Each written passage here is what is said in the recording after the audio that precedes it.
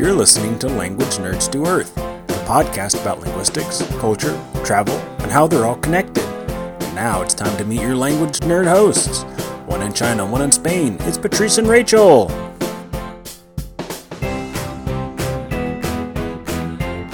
Hello everyone, I'm Patrice. And I'm Rachel.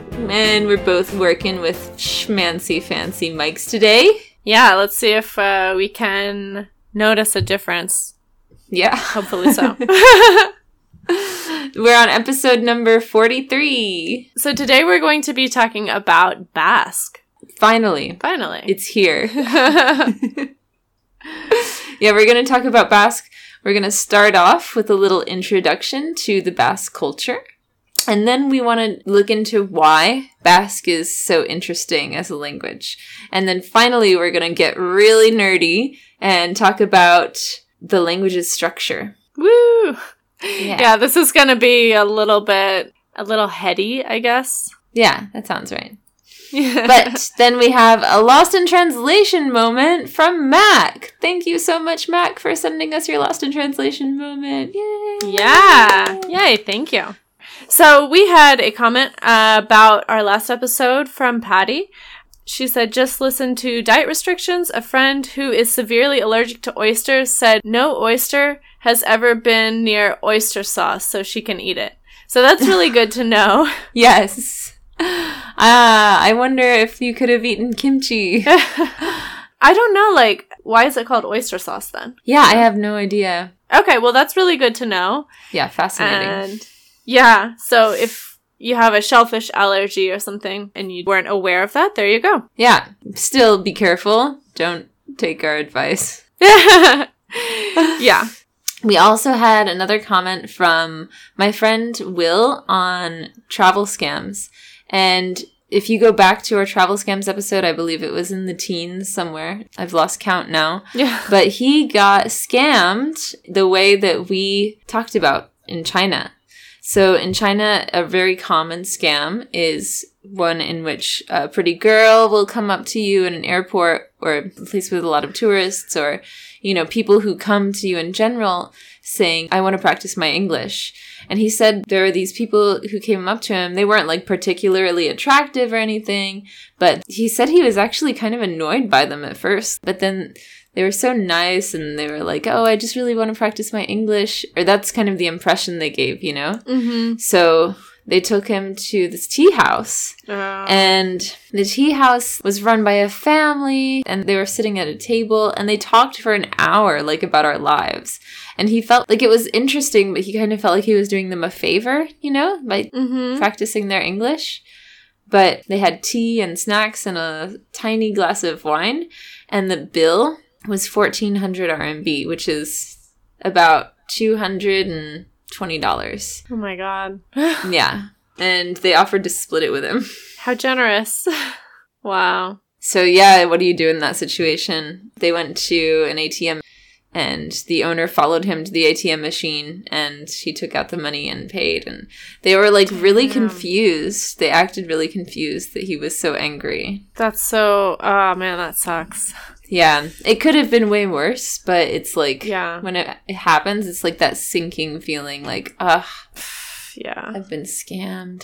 Yeah, I think the person we talked about in the episode had been charged $700, the equivalent of $700. Yeah. So yeah, it could be worse, but still, that's not a good feeling and that's not what you want to have happen to you. Yeah, exactly. Yeah. But the more we travel, the more we learn. Yeah. I was talking to him about it and he was like, there are a lot of scams in that episode that I did not know about and I travel a lot. So I want to go back and listen to that episode too. Yeah. Because I think I've forgotten a lot for the next time I travel. Yeah. Be aware. Yeah. Yeah. So Will, sorry that happened to you. Yeah. Hopefully someone listening might learn from your experience and try to avoid that. Exactly. Yeah. So we have some language news today. It is on catering lingo. So this is just kind of a silly language news, but it's kind of interesting. Yeah, it is interesting. I think every profession really has its own lingo. So It's kind of its own little world, you know? Yeah. So it's kind of fun to jump into the linguistic part of it. Yeah. So catering is a very fast-paced. Yeah. So it does make sense. Most of these are pretty short ways of communicating longer ideas. Yes. So the first one we have is SVO, which is silent vegetarian option. So this is a dish that is to be substituted when guests request it, but not offered explicitly to everybody. Yeah. Ooh, it says, this can be risky because a particularly attractive SVO can suddenly go viral with more requests than the kitchen can fill. Yeah. And that's definitely happened when I've had the vegetarian option. And people are like, I want that. Like, I don't want the chicken or whatever. I want to have that delicious looking lasagna. Yeah. They're like, This one was interesting. Sandbag, which means to stockpile a food item as insurance against later demand. And it's mostly frowned upon because, you know, it can go cold. It can get kind of gross. Yeah. If you think about like a melted cheese or something, after it's been sitting, it gets like that little crusty bit on top, and it's like, oh. Yeah, true. That's a good word, sandbag. Hot box. It says, in New York, a tall aluminum cabinet on casters used to transport food. It can be turned into a makeshift oven with sheet pans and canned fuel. In other cities and restaurants, a hot box is similar to a cabinet but contains an electric heating element. So it's used to transport hot food. Yeah. I would have thought it was something different, maybe. Hot box. You might catch my drift. A NOG, which is an acronym for Not Our Goods. So it's basically when the company gets other things that are returned to them that are from like a party, things like plates or forks that are returned to them that are not theirs. Huh. That's funny that it's such a common occurrence that they've developed a word for it. Yeah. Another one we have is fiesta. So this is the work shift.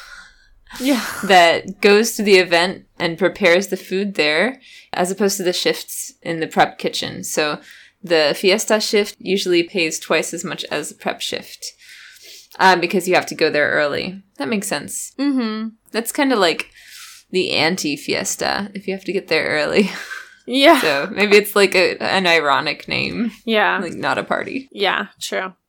So yeah, this is just a few words from the catering lingo. And if you know of lingo from your profession or your sector, that would be interesting to look at. Any cool acronyms? Because every profession has their language that's used specifically, their jargon. Yeah, if you've ever waited tables or worked in a restaurant, you probably have heard the term 86. I don't know why they choose that, but 86 means it's not available anymore. Yeah, or remove it, right? 86 the onions. Oh yeah, 86 the onions. Yeah, that's true. If you are in marketing or work in the NGO world, it'd be interesting to hear what your trade-specific jargon is. Yeah, definitely. Okay, so let's talk about Basque. Yeah. So where is the Basque Country? Okay, so the Basque Country actually straddles two countries. The Basque area. It straddles the Pyrenees Mountains of France and Spain, northwestern Spain, yeah? It's in El País Vasco. So the Basque Country is a province of Spain, and then Navarre, which is another province of Spain. I think You've heard of... in Spanish, it's Navarra, no? Or... Navarra, yeah, that must be it. If you've heard of the running of the bulls in Pamplona, that happens in the Basque area. In Navarra, right? That's right. Yeah. I talked to a friend of mine who lived in the Basque Country for a long time. I was like, hey, do you have anything to say about the Basque Country? And she sent me like this whole mess of a Facebook message. So thank you so much, Anne, for all this information that you sent us. Yeah. A few things she said. She really liked it. Like, it's just such a very rich cultural area. They have these really fun traditions. like traditional dancing and clothing and food. Pinchos and chacoli. Pinchos are the Basque tapas and chacoli, the regional white wine. Yeah, pinchos are common throughout Spain, but they are definitely originally from the north. Yeah, I don't know if I had them before. They have what are called like pinchos bars. They have basically along a counter like a lot of little pieces of bread with different things on top and a skewer sticking out of the top of it. And you say like, you'll stand at the bar and be like, I want one of those, one of those, one of those. And they hand them to you and you just stand there and eat them. And then you can order more as you go. I think you told me about going to one of those bars before. Yeah, maybe. In Salamanca, which is not anywhere near the Basque Country, we went to a pinchos bar. And you liked it? Mm-hmm. I mean, like, everything is very well done usually, and lots of different options. Very creative. Mm-hmm. A lot of seafood, which makes sense. It's usually by the sea, but also lots of cheese and stuff like that. Yeah. At least in the maybe not so authentic one that I was in. Okay. Most recently. That's nice. That sounds cool. What else did she say? She said the Basque sports, that's really interesting. There's like wood cutting, stone lifting, pelota, which is actually the national sport of the Basque Country, and rowing. But wood cutting and stone lifting, that's so interesting. Yeah, it's really traditional. Yeah. But she also recommended some really beautiful landscape. She said San Sebastian, Donostia, there are beaches and mountains in Urquiola and La Rioja, historic cities like Guernica and Bilbao. So it sounds like she really, really enjoyed her time there. Cool. Yeah, and Guernica is actually the city that Picasso's like really famous work is based on. It was something in the Civil War. Right. It's very impressive. It's like a whole wall. So her friend recommended this movie. What's it called? Ocho apellidos vascos, like 8 Basque last names. Which, it's a really funny movie that's all kind of about Spanish stereotypes. And so the girl is Basque and the guy is Andalusian, which could not be more like diametrically opposed, being from the same country, I guess. It's just all about stereotypes. If you want to get like an idea for stereotypes of Spain and of specifically Basque Country and Andalusia, you should watch that movie because the Basque is very, serious, like good with money, traditional, and Andalusia is like, party and I can't remember at the moment, but yeah, it's a funny movie. And they've made a few sequels as well, like 8 Catalan last names, and I haven't seen any of the sequels, but the first one's really good. That is really cool that you have like a feel for the stereotypes around the country. Yeah. That's kind of fun when you have a feel for it and you can sense it when you talk to people too in the language. Yeah, totally. And Andalusia, like the South in general, is supposed to be very open and very like, that's where a lot of the Spanish stereotypes that we have outside of Spain come from, like flamenco and things like that. And the Basque Country is known for being much more closed off and associating with themselves and not like with outsiders. That's cool. Yeah. Well, let's kind of get into that about why they don't associate with outsiders. I mean, they were in a very isolated area for a very long time. Yeah. That wasn't really open to outsiders. So that's why their culture is just so very different and their language is so very different from a lot of stuff that we know. Like I said, they have their own national sport called pelota, which is a cross between handball and squash. So in Basque culture, folklore is very important, and the myths and legends are still celebrated today. So this might be sort of comparable to Greek mythology, which, people nowadays don't believe the stories, but they're still an important part of the culture. But it's really very unique because they only have female goddesses and no gods. That's so cool. That's so different than most cultures, especially in most European cultures. Yeah. Or cultures that descend from Europeans as well. Yeah. I mean, some things are very common to be female, like the Mother Earth or something like that, but it was very cool. Yeah. And one of the most important is Mari, the goddess of the earth, and she can morph into different shapes. And they also have like different mixes of part human, part animal, of different animals, I guess, that are common in the area. Half fish, half goat, half cat. Yeah, that's so very different from anything I've heard of, actually. Mm-hmm. I can't get over the fact that they're all female goddesses. Yeah. Who run the world, man? Yeah, totally. Another thing about Basque culture is that food plays a huge role. I mean, food plays a huge role in any culture, I would say. Yeah. But there are so many Michelin-starred restaurants, and there are over 1,500 secret gourmet societies dotted through the Basque country. That is shocking. That's amazing. Yeah. They're called chocos. Spelled Txokos. Right. And in Basque, there are a lot of X's and K's and stuff like that. So if you see a word in Spain that you have no idea how to pronounce, it's probably Basque. Yeah. Or Catalonian. Yeah, Catalan is like a lot more similar to Spanish though, so you can usually like figure it out. But if it's like got X's and stuff and it's like TX or True. something, it's like Basque. Euskera. Yeah. Euskera is the Spanish word for Basque. Or the Basque language. But traditionally, only men were allowed into these chocos. But today they allow women in too. So on one hand, they're very feminist. And on the other hand, only men were allowed into chocos. Yeah, like ideologically, women had a lot of power, but in real society, it was men, I guess. Which is more similar to other European cultures that have Yes. only allowed men for centuries. So, let's talk about the language then, shall we? The language. Yes. This is crazy. Okay. So, Basque is not an Indo-European language. It forms its own language family.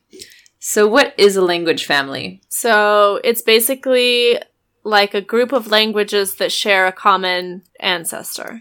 Nice. So the Indo-European family is most European languages, and then there are different categories within that, like Romance or Slavic, Germanic. So all of those are in the Indo-European language family, but Basque is not.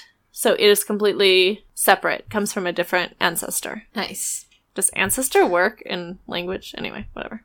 I believe it does, yes. Okay. 27% of people in the Basque country speak Basque as a native language because it was outlawed under Francisco Franco, who was a dictator of Spain until the 70s.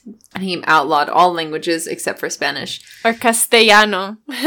Yeah, exactly. But 660,000 people speak Basque as a native language on the Spanish side and about 50,000 on the French side. But total, there are 2.6 million people in the Basque community. So I would assume that some of those who don't speak it as a native language probably speak it though, right? Yeah, this is native speaker level. Right. Okay. There are a lot of language schools in the Basque country for people to learn Basque. That's something that Anne mentioned.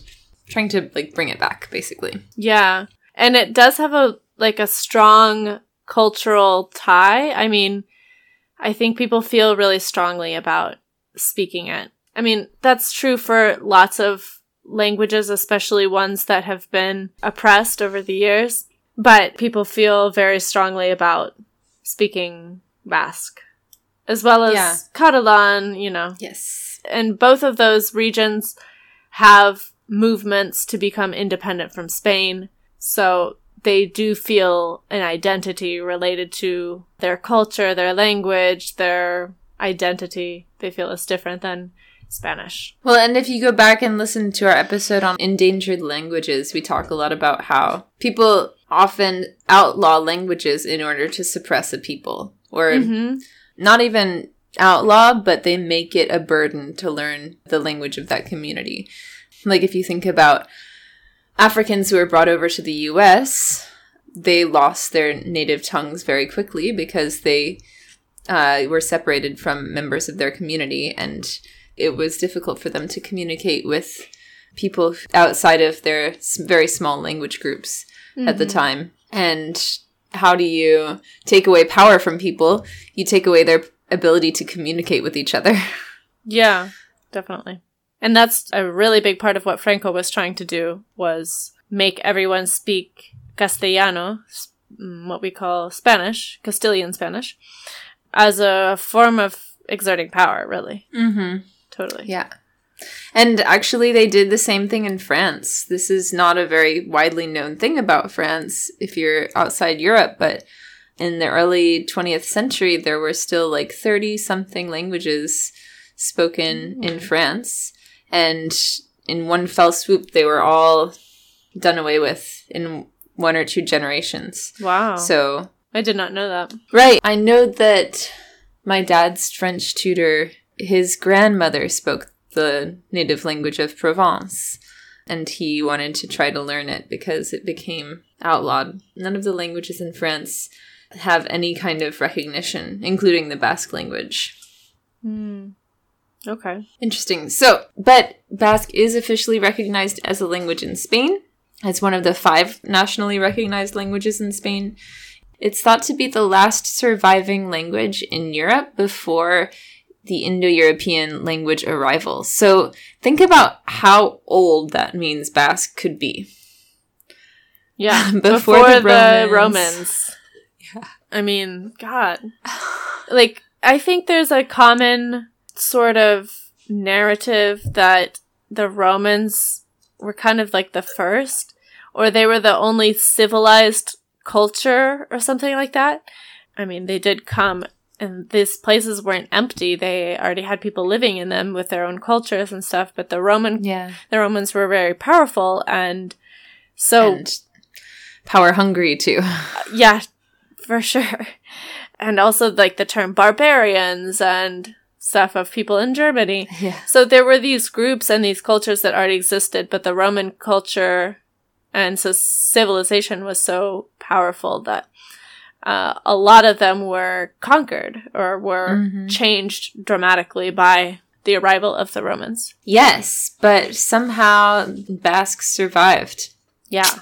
Which is really cool. There are theories as to its origin, but a lot of people say that the reason it survived is because it's just not in a very desirable area as far as resources. Right. It's not warm. It's like the Rocky Pyrenees. Yeah. They don't have a lot of, like, expensive minerals there, or... So, yeah, there are nicer parts of Spain, I guess. Yeah. There are other non-Indo-European languages spoken in the Caucasus region. So that would be Georgia, Armenia, Azerbaijan, Turkey, Russia, in the nearby part of Russia. But Basque is the only one in Western Europe. And they think that it was derived from the Aquitanian language, which was spoken in the Pyrenees region. Okay. Which is an ancient language. So the Aquitanians were in that region of Europe before the Romans. Is that correct? Yes. The Aquitanian language was spoken on both sides of the Western Pyrenees in ancient Aquitaine before the Roman conquest. Okay. That's right. So Aquitaine, not Aquitania. It could be Aquitani. The Aquitanians. No, the Aquitanians. Latin is Aquitani. You're good. Aquitani. Okay.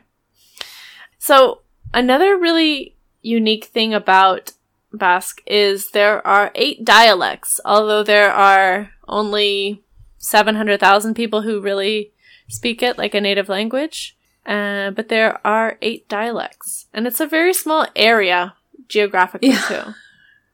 Sounds like another language we know. Yep. Romansh. Yeah. The language of Switzerland. It's a very small area, but there were like 5 or 6 dialects and like 400,000 speakers or something. Yeah, and nobody wants to standardize it because they want to use their particular dialect. Right. So it sounds like it's the same thing with Basque. Yeah, there's a lot of pride. So let's talk a little bit about the origin theories of Basque.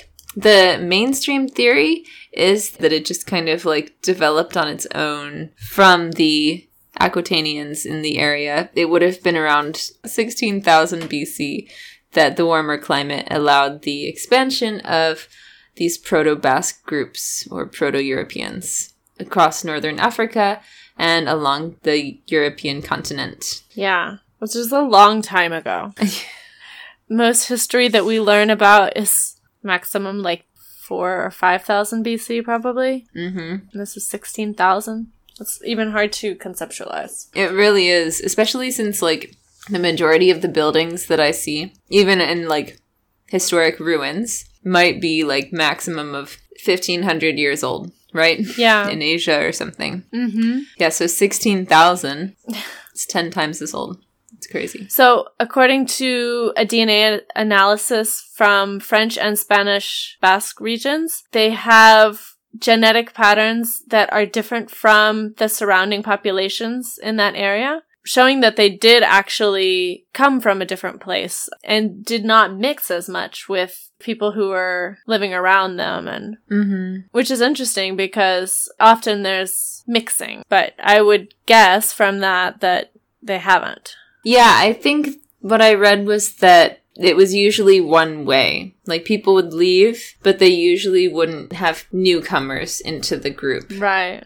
So the result is there just wasn't as much DNA mixing. Mm-hmm. Actually, a 2015 DNA analysis indicated that Basques are descendants of Neolithic farmers who mixed with hunters before becoming genetically isolated from the rest of Europe for millennia. And that they are very similar to the Celts and the Welsh and the Irish, but especially the Celts. So that's really interesting. It is. That makes me think they, like, jumped, right? Like, some people stayed and some people jumped the channel. Ah, that could be.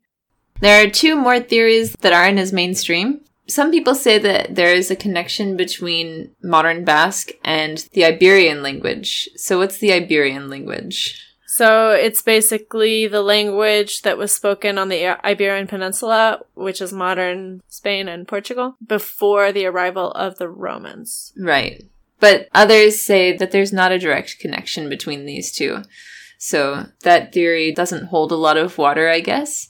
And then there's one more theory. It's called the Caucasian origin. And it theorizes that the Basque language and the languages of the Caucasus might have a direct relation. Right. Which maybe explains why they have some different linguistic typologies that are not present in other Indo-European languages.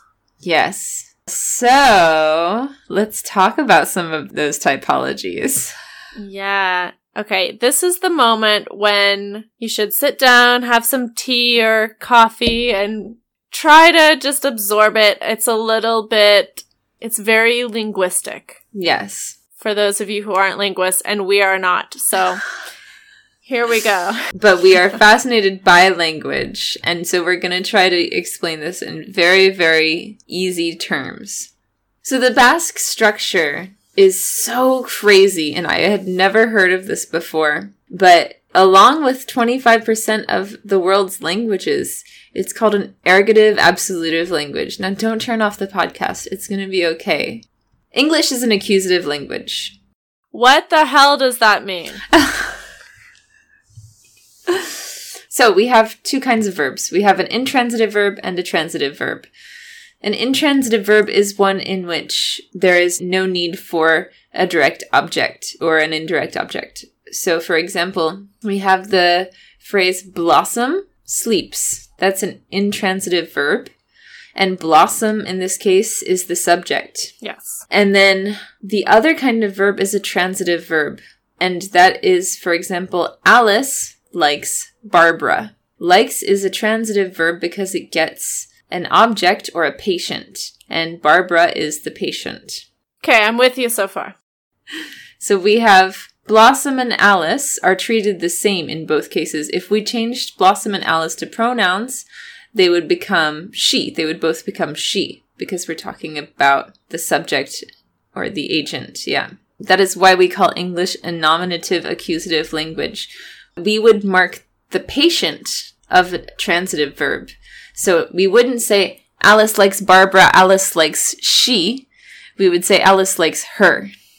Right. And I guess mark is just another way of saying here, like, change. That's right, yes. We indicate something exactly. is different. And so the thing that changes is the object of the transitive verb. Okay. So, an ergative absolutive language, what changes is not the object, but rather the agent changes. So she slept is the same. Blossom slept, she slept. That doesn't change. But we wouldn't say she likes her.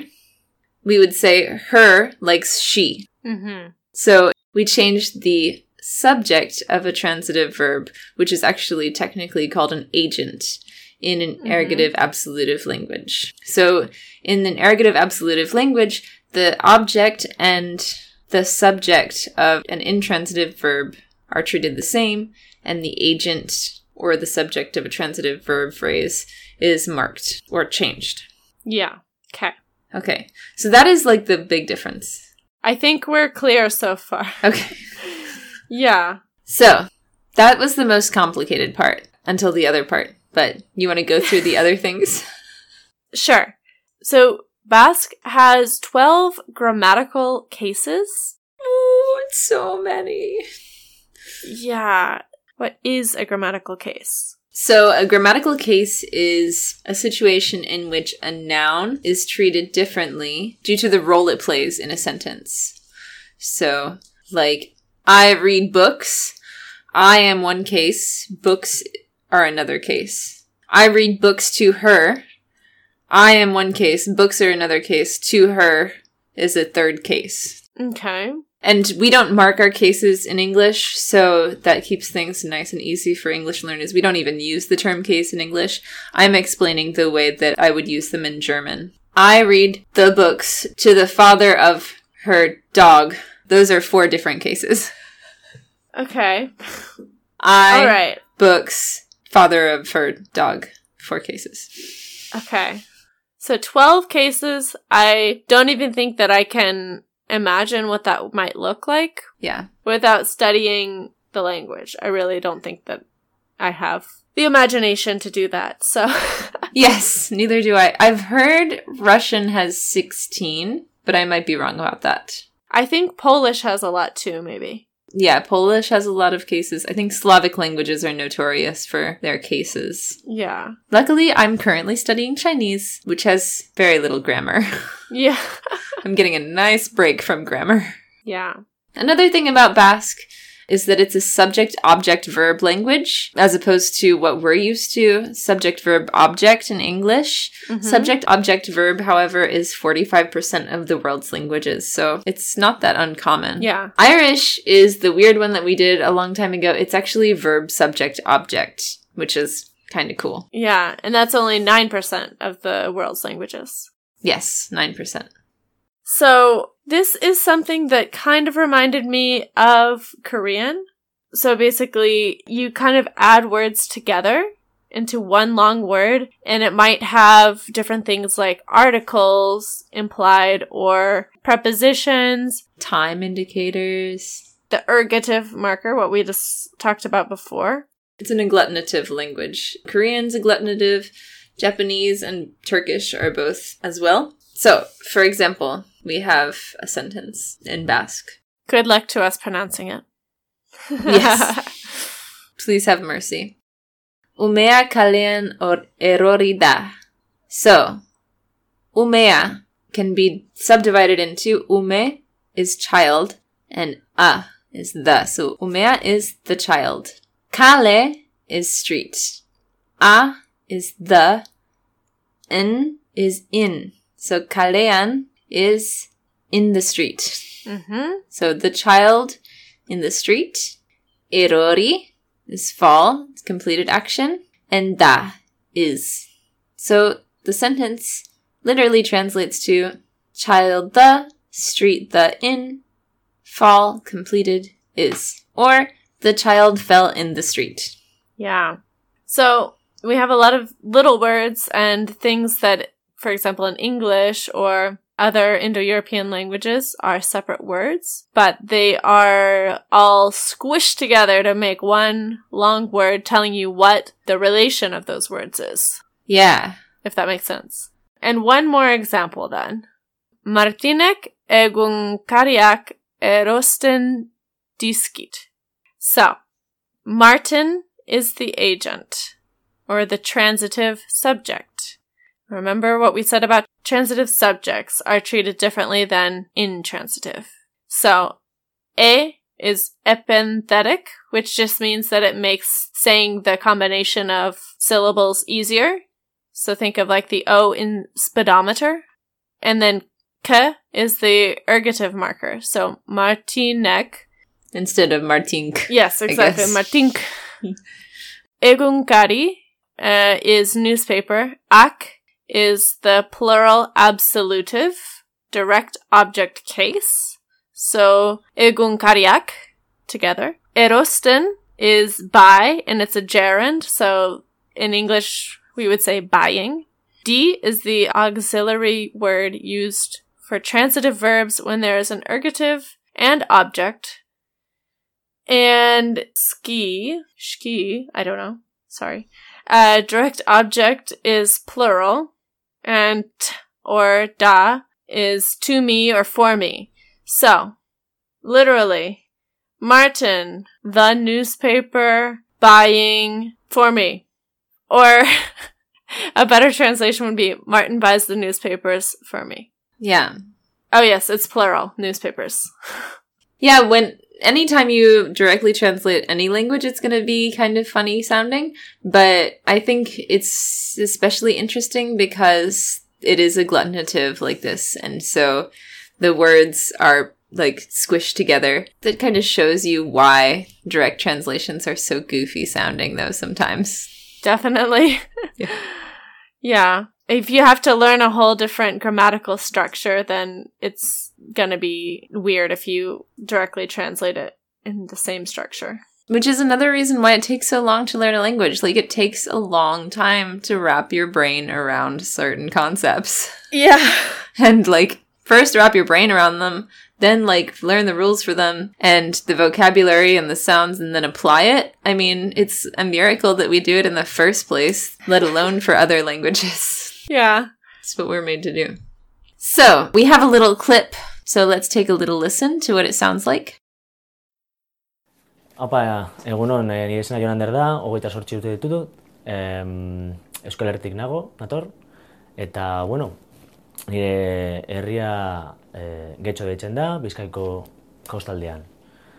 New Yorkera etorri nintzen orain dela 2 urte, hasieran oso zaila da, eta, bueno, lehenengo hilabetea oso zaila izan zen, ez nuen inor ere ezagutzen kontinente osoan, ez estatu batuetan, Amerika osoan.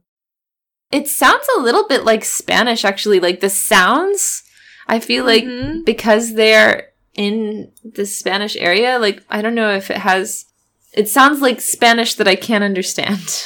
What do you think? Yeah, I agree. Like, the kind of rolled R's and some sounds, but some sounds sound very different, like chocolate, like, that doesn't sound anything like Spanish. Like, there are a lot more caca sounds. True, yeah. But the vowels, I think, are very similar. And I think the way at least this speaker, and a lot of the speakers I heard otherwise when I was doing the research for this show, like the cadence, you know? You know, it's kind of... And I'm sure that has some influence because I'm pretty sure that most Basque speakers speak Spanish. Right. And so, you know, there's got to be some influence from that, I think. Yeah, I wonder if it sounds any different on the French side. Yeah, it might. Very well might. But he even used a few Spanish words, like bueno and, like, you know, kind of filler words. So that might be indicative of some Spanish influence. Yeah, a little bit of Spanish mixing there. I'm sure that it sounds different. I mean, it has to have evolved, especially after it was outlawed for so many years. Yeah. So it has to have changed the sound in the past century, let's say. I agree. Yeah. Or maybe longer, I don't know. But yeah, that definitely had to have had an effect on it, I think. Cool. Well, that was our episode on Basque.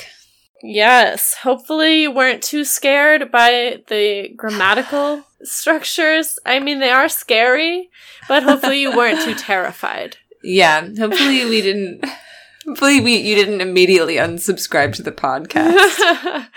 Because, I mean, if you didn't understand it, that's okay. I barely understood it, and I've looked at it for a while, so. Yeah, it took me some time, and we will put a link to the video that explains it. This guy did a really great job explaining the grammar. Yeah. He did a much better job than we did because he's actually a linguist. Well, and he has the visuals, too. Yeah. It helps if you can, like, look at the structure on the computer and see, oh, okay, so this is what he's saying, along with the audio. But still, I had to pause it and kind of, like, absorb what he was saying. Yeah. I still definitely don't understand cases. As, you know, as hard as you tried to explain it to me, I just don't really get it. And I don't really get how there could be 12. But, you know, little by little. Right. So if you know any Basque, or you've been to the Basque Country and you really enjoyed it, or you have something to say about the show, please let us know in the comments section. We would love to hear from you. You can also reach out to us on Facebook, Instagram, or Twitter. Those are our most commonly used channels. Just go to languagenerdsdoearth.com and you can find this episode under the podcast tab, or you could also go to our contact or lost in translation section and send us a little note there and record a voice note. Either one. We're happy to hear from you. Yeah. So we do have a hilarious lost in translation from Max. So excited.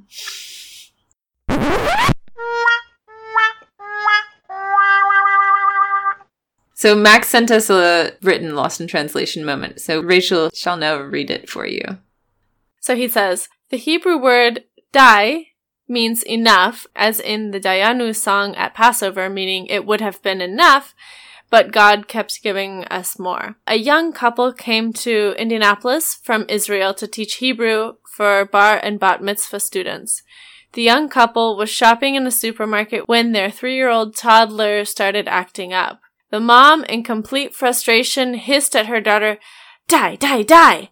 until other shoppers started staring at them with horror. Oh my god. Die, die, die! Oh my god. Oh, that's so The good. coincidence is too good to be true. Mm-hmm. Or too bad to be true. I don't know. It's too perfect. Like, and like, you know, it's kind of what you might want to say to a kid who's acting up, but she wasn't even saying it. She was saying something completely normal. But it looked like something horrifying. Awful. I can only imagine what people were thinking. Like, this terrible mother. Somebody remove her children from her immediately. Oh, man. Yeah. Oh, that's so good. Thank you again, Mac. That was wonderful. Yes, thank you so much for that hilarious story. Yes, please send us your lost in translation moments. This is my favorite part of the show, probably, is lost in translation moments. Yeah, it's awesome when we have them.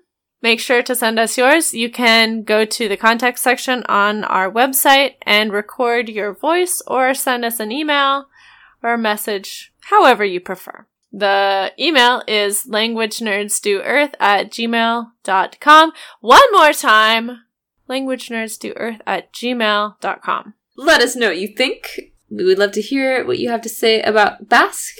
And make sure you are subscribed to the podcast so you can get all of our shows fresh out the oven. I will be out of the country next week. I am going to my grandfather's 90th birthday on a whirlwind trip to the US. I'm very excited, so we will be back in about a week and a half. Mm-hmm. Follow us on social media. We're on Facebook, Instagram, Twitter, Pinterest, and YouTube from time to time. So make sure you're staying up to date with us there.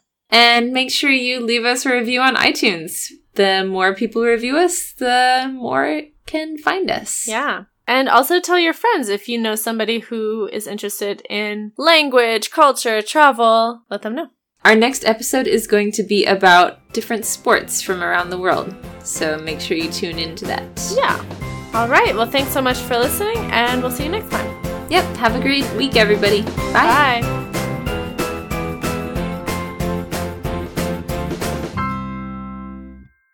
Patrice, you're frozen. We're not communicating. Maybe if I try an Irish accent. No? Still not working? What about Scottish? Hello? Skype? Oh, this is a terrible accent. Wow. Truly awful. I'll call you back. And... hold on. I'm just watching the recording instead of actually thinking about It is a little distracting. Just like, okay. 27 people. Only 27.